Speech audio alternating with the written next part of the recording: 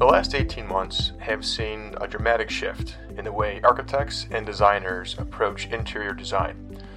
And that includes the commercial restroom, with trends ranging from the added importance of touch-free innovation to design and space planning to accommodate social distancing. But where do we go from here? There are still many evolving trends driving commercial specification as we head into the new year, such as the importance of gender-inclusive restrooms, achieving well-building standards, privacy, and more. Welcome to Sloan's Commercial Restroom Reflections Podcast, the show where we take a deep dive into the past, present, and future of restroom innovation.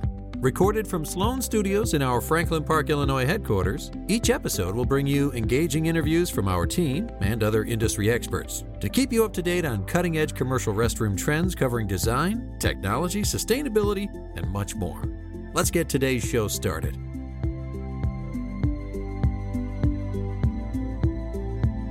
Hello, I'm your host and Sloan's Director of Corporate Sustainability, Patrick Boyle.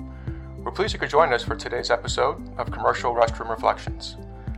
The way architects and designers approach interior design specification today has changed drastically from the days prior to the pandemic. Hygiene and touch-free innovation has been pulled forward at a rapid pace in just over 18 months, and buildings are being designed to increasingly accommodate social distancing. As we turn the page to 2022, a new set of trends are beginning to take shape. We're pleased to welcome a pair of guests to today's show to discuss this and more. I'm joined by Paul Makovsky, Editor-in-Chief of Architect Magazine, as well as Sandy Cooper, Sloan's Strategic Account Manager. Paul and Sandy, welcome to the show. Thank you, Patrick, and hi, Sandy. Thanks so much, Patrick. How you doing, Paul? Good. What are we going to talk about today? Great question, Paul. So, as Editor-in-Chief of Architect Magazine, you provide the most cutting-edge news and insights from across the globe to architects and designers. What trends are you seeing across the commercial landscape when it comes to hygiene and design? Thanks, Patrick. So one of the things that's interesting, of course, that we've been dealing with the pandemic for the last year and a half is employees going back to work. And there's an interesting study that came out last week that 66% of employees want better office cleaning practices before returning to work. So we're also starting to see that employees not only want sanitation professionals regularly at their workplace, and that would make them feel safer, and we're also starting to see that it used to be cleaning crews would be cleaning at night, but now they're coming in during the day. Employees want to see high-touch areas being cleaned frequently, like doorknobs, elevator buttons, and bathrooms. But we're also starting to see us moving some of these cleaning devices to actually the front of the space. As you come in, visitors need to make sure their hands are clean. We're starting to see some of the fixtures that used to just be in bathrooms being moved to more public spaces. Hand hygiene plays a major role in the CDC's layered approach to reducing COVID exposure, but that also includes ventilation improvements, physical distancing, and wearing masks. As we look at how do we return to the office, ventilation is also an important part. So making sure that we have fresh air coming through an office or an education space is something that we're going to start to see. Another trend that we're starting to see is the idea of office consultants that are coming into office spaces and really being experts in how office design works, airflow, information technology, and also healthcare protocols. So it used to be HR would deal with all of this, and now with so many of the federal, state, and local COVID policies changing, reopening offices is now almost like a game of chance, and there's a disconnect between most workers' desire for flexibility and most executives' demand that workers return to their desks. So it puts HR in a hard position. And so these are some of the things that employees and actually employers want. And the main thing is that they want peace of mind. So how can we make sure that as people return to an office, that they have peace of mind? Paul, that's some great insight. Thanks for all of that. Now, Sandy, Paul just touched on several hygiene topics, and there's certainly been an area of emphasis in commercial restrooms for the past couple of years. What trends are you seeing in the commercial restroom now? I agree, Patrick. Paul had some really interesting points. Some of the things that we're seeing on our end with Sloan, trends like IoT, putting fixtures that will communicate information wirelessly, and that will definitely help keep restrooms functioning properly. So if something would happen to go wrong in the restroom, the maintenance staff would be notified right away, so that they'll come and fix whatever problem it is and help with cleanliness. Some of the other things that we're seeing, having your faucet, soap, and hand dryer on the same deck, similar to Sloan's Air Deck, that would help with social distancing and help with minimizing traffic patterns and also with safety, keeping that dripping water from your hands off the floor. And then, of course, looking at innovation and trends when it comes to hand hygiene. Sloan actually has a restroom of the future, a pilot program with the Indiana Pacers Stadium. And over at the Courtside Club, we have a pilot of an entirely hands-free restroom. So it's not just with faucets, soap, and flushometers, but also there's sensor-activated entry doors and stall doors. There's flood detection sensors. And we also have capacity signage outside of the restroom, so that would also help with managing social distancing and streamlining traffic patterns. Sandy, that all sounds pretty amazing. I think the level of detail, engineering, and technology that really is brought into the design of a commercial restroom now, whether it's at a large sporting stadium, whether it's an airport, a school, or even an office. I mean, I think there's more that really goes into the design than I think most people realize. So, Sandy, thanks for that insight. Paul, let's get back to you. So, architects and designers are now really starting to have conversations around diversity, around equity and inclusion when they're talking about designing spaces. And this is really an important consideration in today's design specifications. What trends are you starting to see with inclusive design?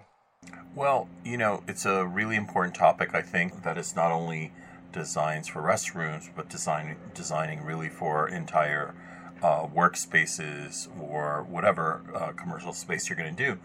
But I think that rather than focusing on people with disabilities alone, we have to consider the needs of a broader spectrum of the population.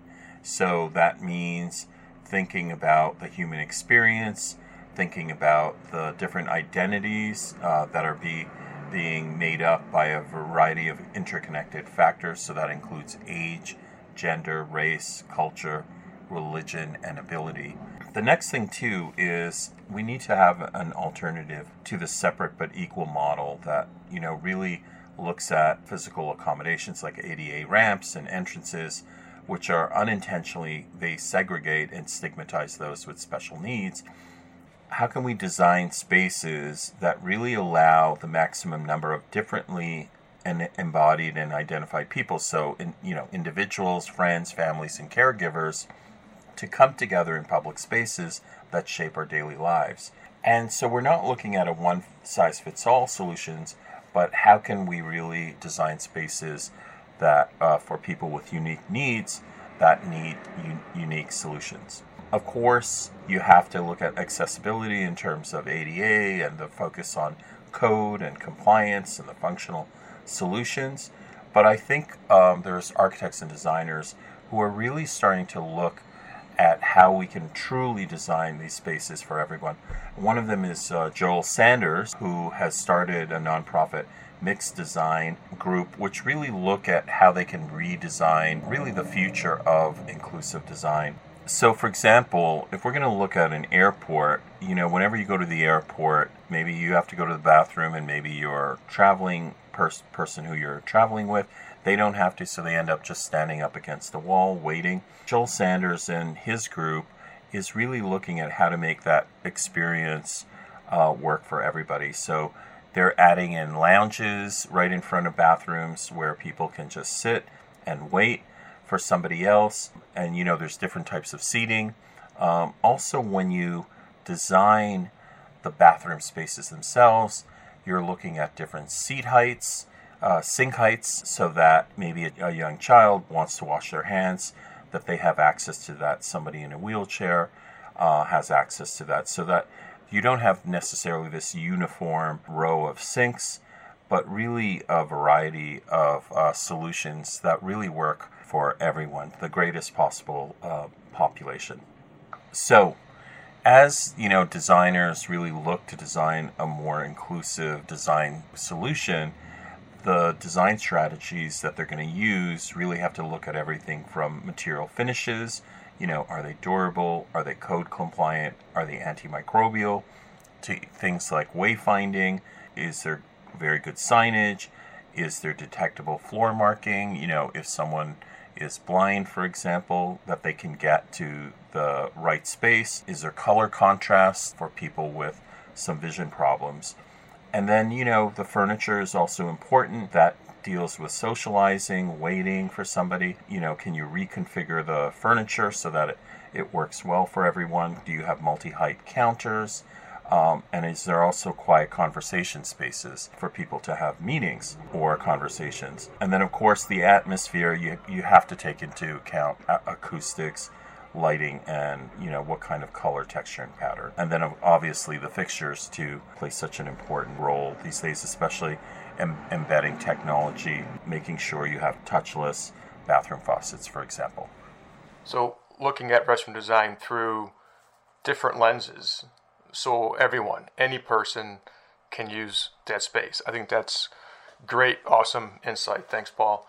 Sandy, anything you'd like to add to that from Sloan's perspective?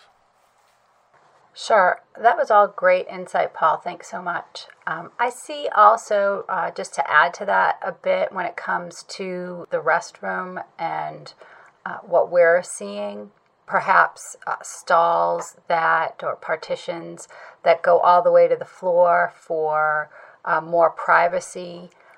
Like you were saying, shared hand washing stations to really facilitate flow. In some cases, for all gender restrooms or inclusive restrooms in general, we're seeing single rooms with a toilet and a sink that are accessible. So all of those things combined together really will accomplish a number of things that Paul was talking about. And also coming out in early 2022, we're going to have a CEU coming out on inclusivity. So not just talking about gender, but like you were saying, Paul, all other types of inclusivity as well. That's great, Sandy. Thanks for that insight as well. So on to our third topic here. So the concept of biophilic design or bringing nature inside using natural materials or patterns is very popular right now. Paul, are you seeing this concept gaining more traction in 2022 and beyond? Well, I think one of the interesting things is, for example, everyone has plants everywhere now, right? People have plants at home.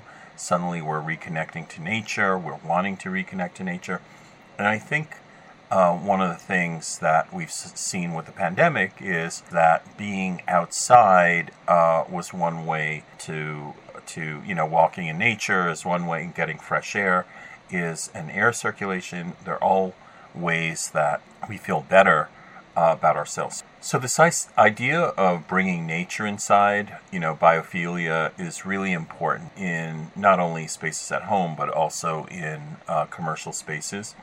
Companies with deep pockets, such as Google and Amazon, are really blazing trails with this idea of biophilia. Google's Manhattan campus welcomes birds, caterpillars, and bees and honey. And if you look at Amazon's headquarters, they have this amazing space called Amazon Spheres, which was designed by NBBJ in Seattle, and it houses over 40,000 plants.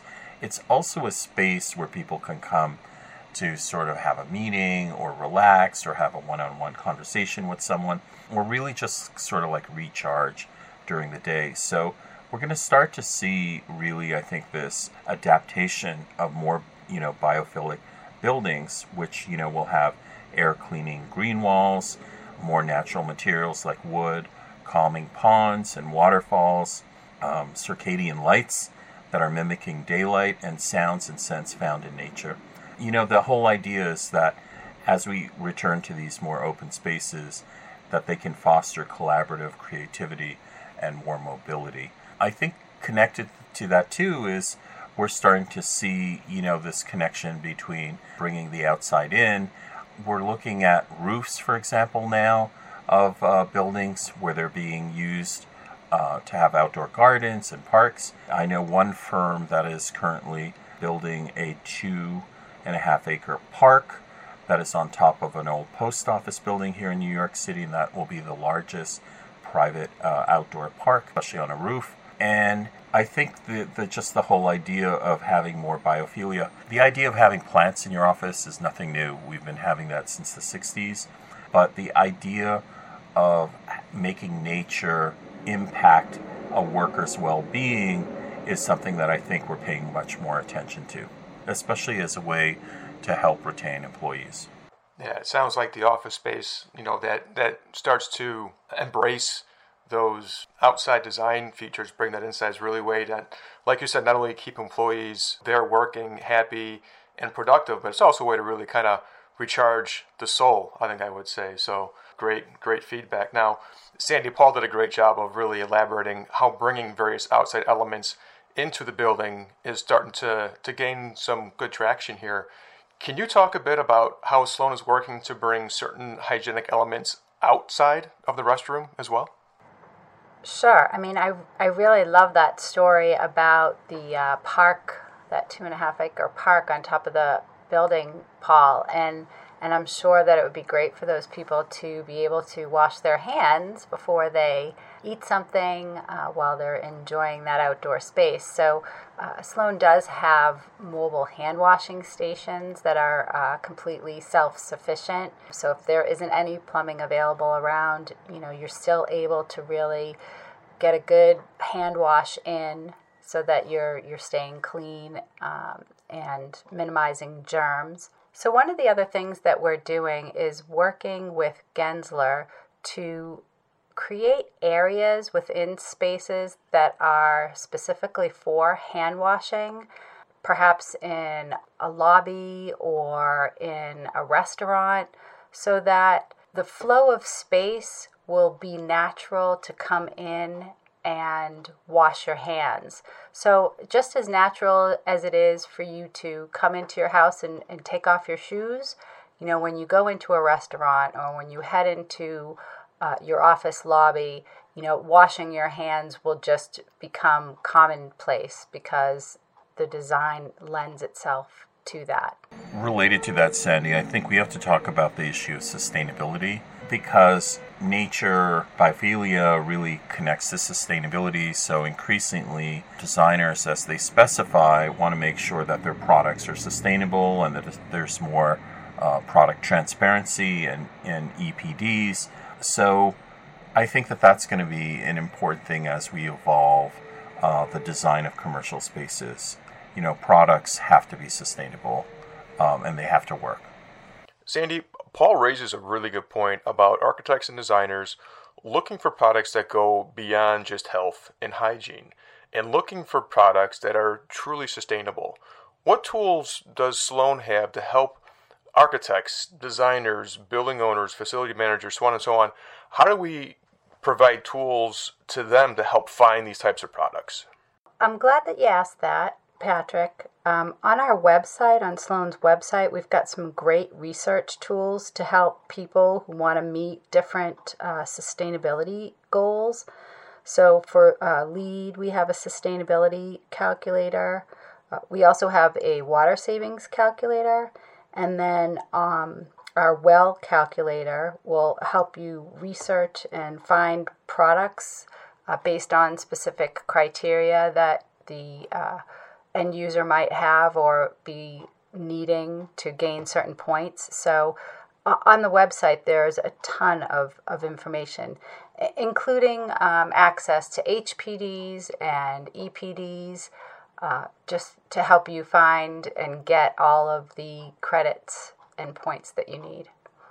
We also have HEPA filters, and the HEPA filters are something that will help clean air before drying them, so with all of our hand dryers. So all of those things will really help keep the restroom and the sustainability moving forward.